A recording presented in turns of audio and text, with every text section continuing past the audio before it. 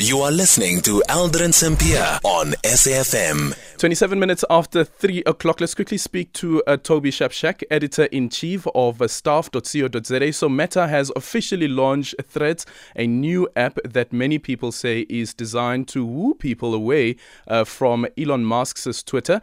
What makes it serious? What makes it a serious threat to Twitter is the fact that currently Meta holds about 3 billion Facebook users and more than 2.3 billion Instagram users. But will it stand the test of time? Toby Shapshak now joining us on the line. Toby, good afternoon, and thank you so much for making time for us.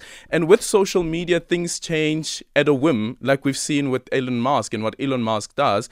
But would Threads be able to unseat Twitter?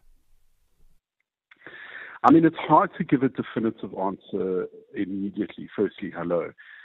I've downloaded it. I've looked at it. It seems to be slick enough. It's kind of like Instagram without lots of pictures.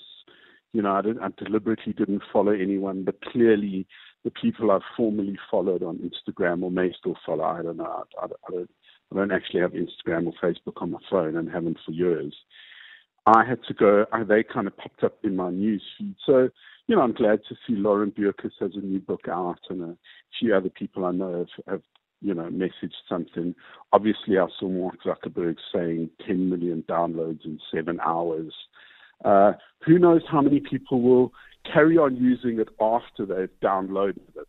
I think that's kind of the issue. Yeah, and then also the other thing is about the power of social media. Now, specifically speaking about Twitter and the role that Twitter has played, for instance, when it comes to current affairs. Right now, a lot of people get their news from Twitter instead of going to the traditional news sources. And I wonder whether Threads would be able to disrupt that particular flow of how people use Twitter and unseat Twitter there as well. I mean, we're going to have to see how it pans out, because there is that possibility that the user experience of Twitter has become really poor. You know, when the story came out that you'd only be able to read 600 tweets, like, does it affect me? I don't know if I read 600 tweets a day. I don't know I don't know anyone who does. And you know, so what does that mean? The most exciting thing, as I wrote for the Financial Mail today, is that, you know, when there's this like mock cage fight between Zuckerberg and Musk, yeah, and that's the most exciting thing on Twitter. Like, Twitter's got a problem.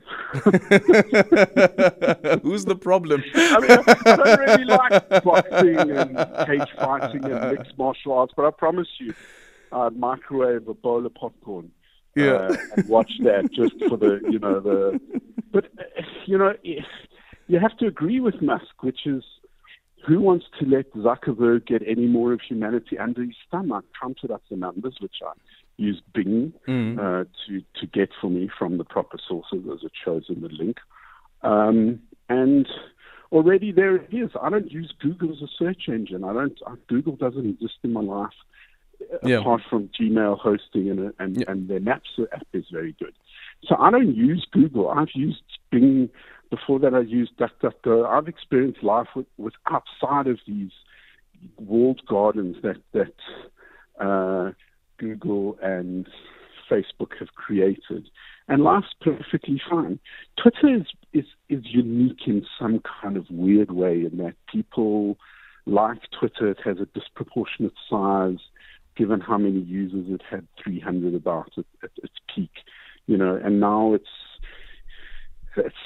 always been a dysfunctional, you know, company that never made a profit. Yeah, well, now, Elon Musk then promised. Now it's worth, now it's worth half of much and is dysfunctional, but it still has a special place. So I think people are going to persevere and go back and check Twitter. Are they going to check both? I don't know. You know, unfortunately, the front page of news is no longer Twitter; it's TikTok. Yeah, actually, that's true. Thank you so much for your time, Toby Shapshak, there, editor-in-chief of staff.co.za. The WhatsApp text that just popped up now, it's been deleted, but the person was saying that Mark Zuckerberg must just buy Twitter.